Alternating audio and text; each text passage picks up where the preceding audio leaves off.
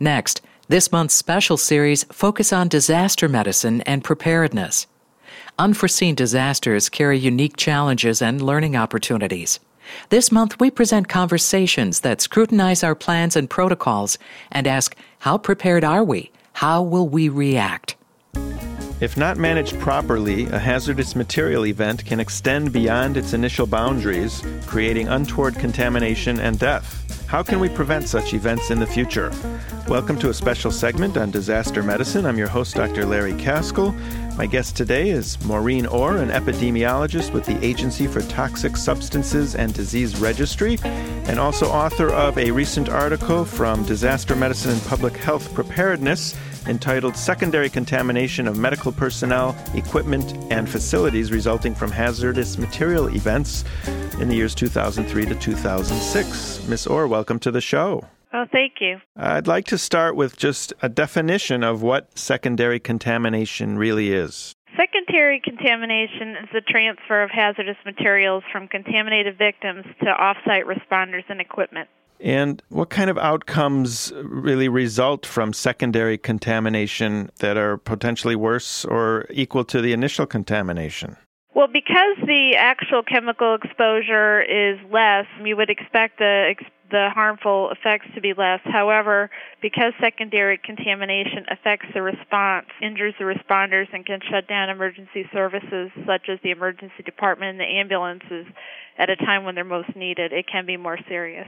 What kind of instances is secondary contamination really most likely to occur? Any event where decontamination is not performed, and decon may not be performed if the incident isn't recognized as a hazmat incident, and often that'll happen, say, when an illicit methamphetamine lab victim goes to the hospital for treatment or is being rescued, or if decon isn't performed purposely, sometimes when the circumstances make it difficult to do, such as really cold weather or when people are needing urgent care, like during an explosion.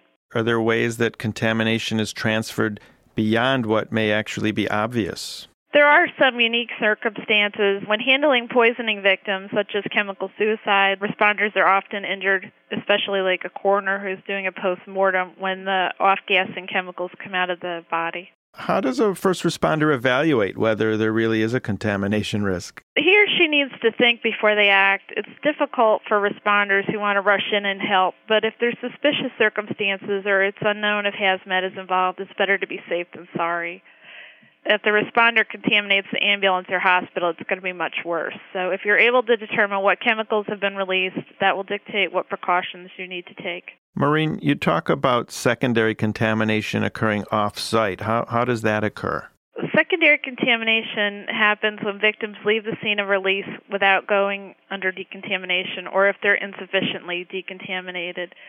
And decontamination is meant to reduce external contamination on people and equipment and contain the contamination present and also prevent the spread of potentially dangerous substances. So if a victim retains contamination on their hair, skin, clothing, or in their body fluids, this contamination is transferred to the rescuer and their equipment and transport vehicles. Maureen, I'd like to talk a little bit about the study that you wrote, and it was called Secondary Contamination of Medical Personnel, Equipment, and Facilities Resulting from Hazardous Material Events. How did your team assess the problem of secondary contamination? Okay, well, we have a database called the Hazardous Substances Emergency Event Surveillance, HSEES, here at ATSDR. It's a database that collects data on hazardous substance releases and their associated injuries in participating states. So we used the recent data, 2003 to 2006, to do an analysis. We'd examined earlier years in previous publications, so we picked those years.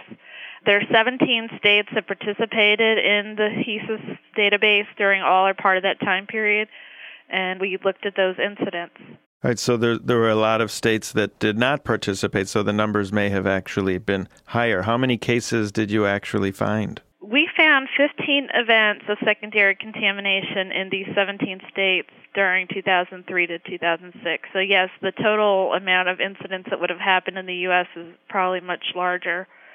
We had 17 medical personnel who were injured through exposure to contaminated victims. 12 were emergency medical services personnel, and 5 were hospital personnel. There were also 47 non-medical personnel, such as employees, the public, and other types of responders who were injured during these incidents. Did anybody die? No. Where did these things occur, and when did they occur? Well, 9 of the 17 incidents happened in 9 different states. Common places for incidents to occur were gathering places like at a church hall or a residence, and the roadways. Often they were traffic incidents. There was no pattern concerning time of day or day, week, or month. 7 of the incidents were a result of illegal meth activity, illicit methamphetamine production, or illegal dumping, and 7 were from human error. If you've just tuned in, you're listening to a special segment on disaster medicine. I'm your host, Dr. Larry Kaskel, and I'm talking with Maureen Orr, who is an epidemiologist with the Agency for Toxic Substances and Disease Registry. She also is an author of a recent article entitled Secondary Contamination of Medical Personnel, Equipment, and Facilities Resulting from Hazardous Material Events in the years 2003 through 2006. Maureen, did you, in this article, get to evaluate the healthcare workers, their previous knowledge of there was possible secondary contamination risk going into the situation? No, we didn't, unfortunately, have that piece of information. However, we do ask whether the people had prior hazmat training. That was a question that we were able to evaluate. And what types of protocols are actually in place by EMT or other groups that actually have to respond to these emergencies? Well, the Agency for Toxic Substances and Disease Registry, ATSDR, where I work, and also the Occupational Safety and Health Administration, OSHA, both have planning guides to help emergency medical services and hospital emergency departments improve their ability to respond to hazmat incidents. I know that OSHA has a guide for not only hospital-based first receivers, but they're also working on one now that will be published shortly on emergency medical services on handling hazmat events. So these guides can be found on the ATSDR and the OSHA websites, and it's very important that hospitals that are going to anticipate having a patient that would be contaminated have emergency response plans in place, that they train their employees, they have personal protective equipment that's appropriate on hand, and also very important is that they participate in their local emergency planning committees and drill at least twice a year. Let's say that I want to get involved with the local emergency response team. Is there a list of questions or points that I could actually look at, because I'm not trained in emergency response, that might help me make a decision prior to joining the emergency team? I would say that healthcare professionals that aren't trained properly to handle hazmat incidents can be considered skilled support personnel to be given on-the-spot instructions on hazards. OSHA defines that they can be given protective measures and PPE prior to treating contaminated victims, but they have to receive instructions. And important things to consider are, does the victim have chemicals on their clothing, skin, or hair? What are the substances involved? How toxic and volatile are these substances? Do they have a means of decontaminating the victims? Is there personal protective equipment available, like a respirator, gloves, chemical-resistant suit? Those are all important things to take into account. Because proper decontamination does not always occur, hospitals should have a designated area in part of their facility that would minimize exposure to uncontaminated employees or other patients and their equipment.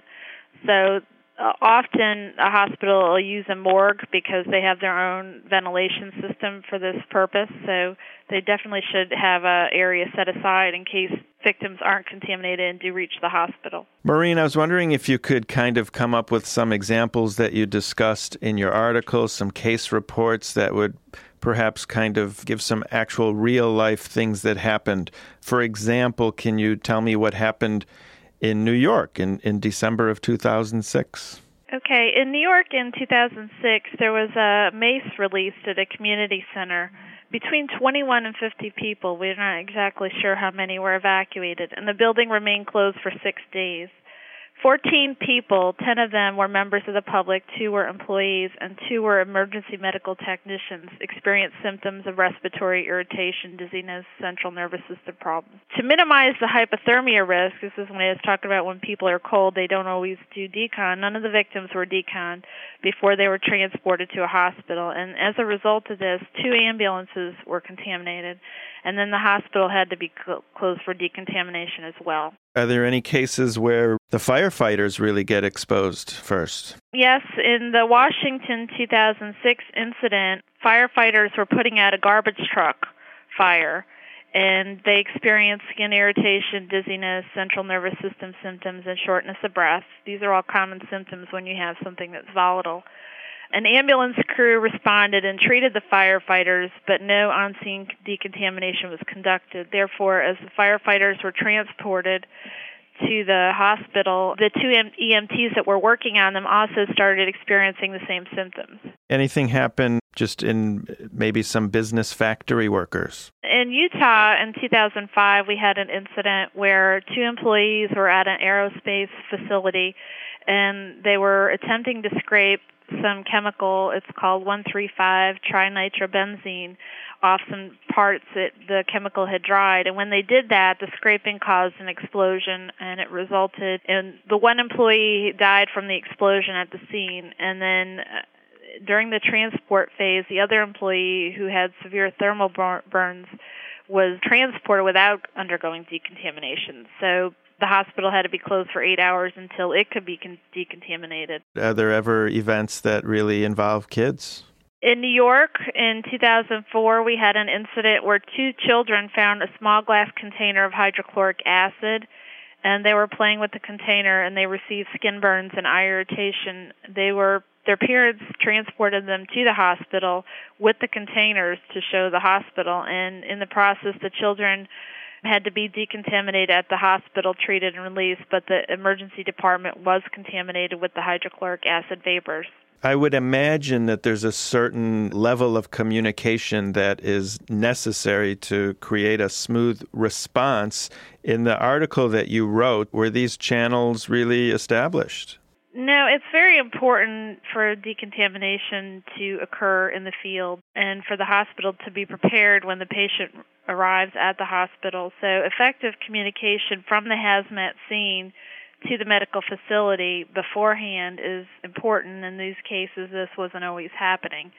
Also, the medical personnel have to be trained on how to handle a hazmat victim, what types of personal protective equipment they should wear. And personal protective equipment is something that has to be, respirators have to be fitted for individuals. So if you're going to be needing to use a respirator, you should have already learned, had one fitted to you and learned how to properly use it and had a medical fit test prior to using it. So it's very important to have all this done ahead of time. Maureen Orr, thank you very much for talking with me today. Oh, thank you. I'm Dr. Larry Kaskel, and you've been listening to a special segment on disaster medicine on ReachMD. To comment or listen to our full library of on-demand podcasts, please visit us at reachmd.com. Thanks for listening. You've been listening to this month's special series, Focus on Disaster Medicine and Preparedness. For a program guide and complete list of shows, please visit us at reachmd.com.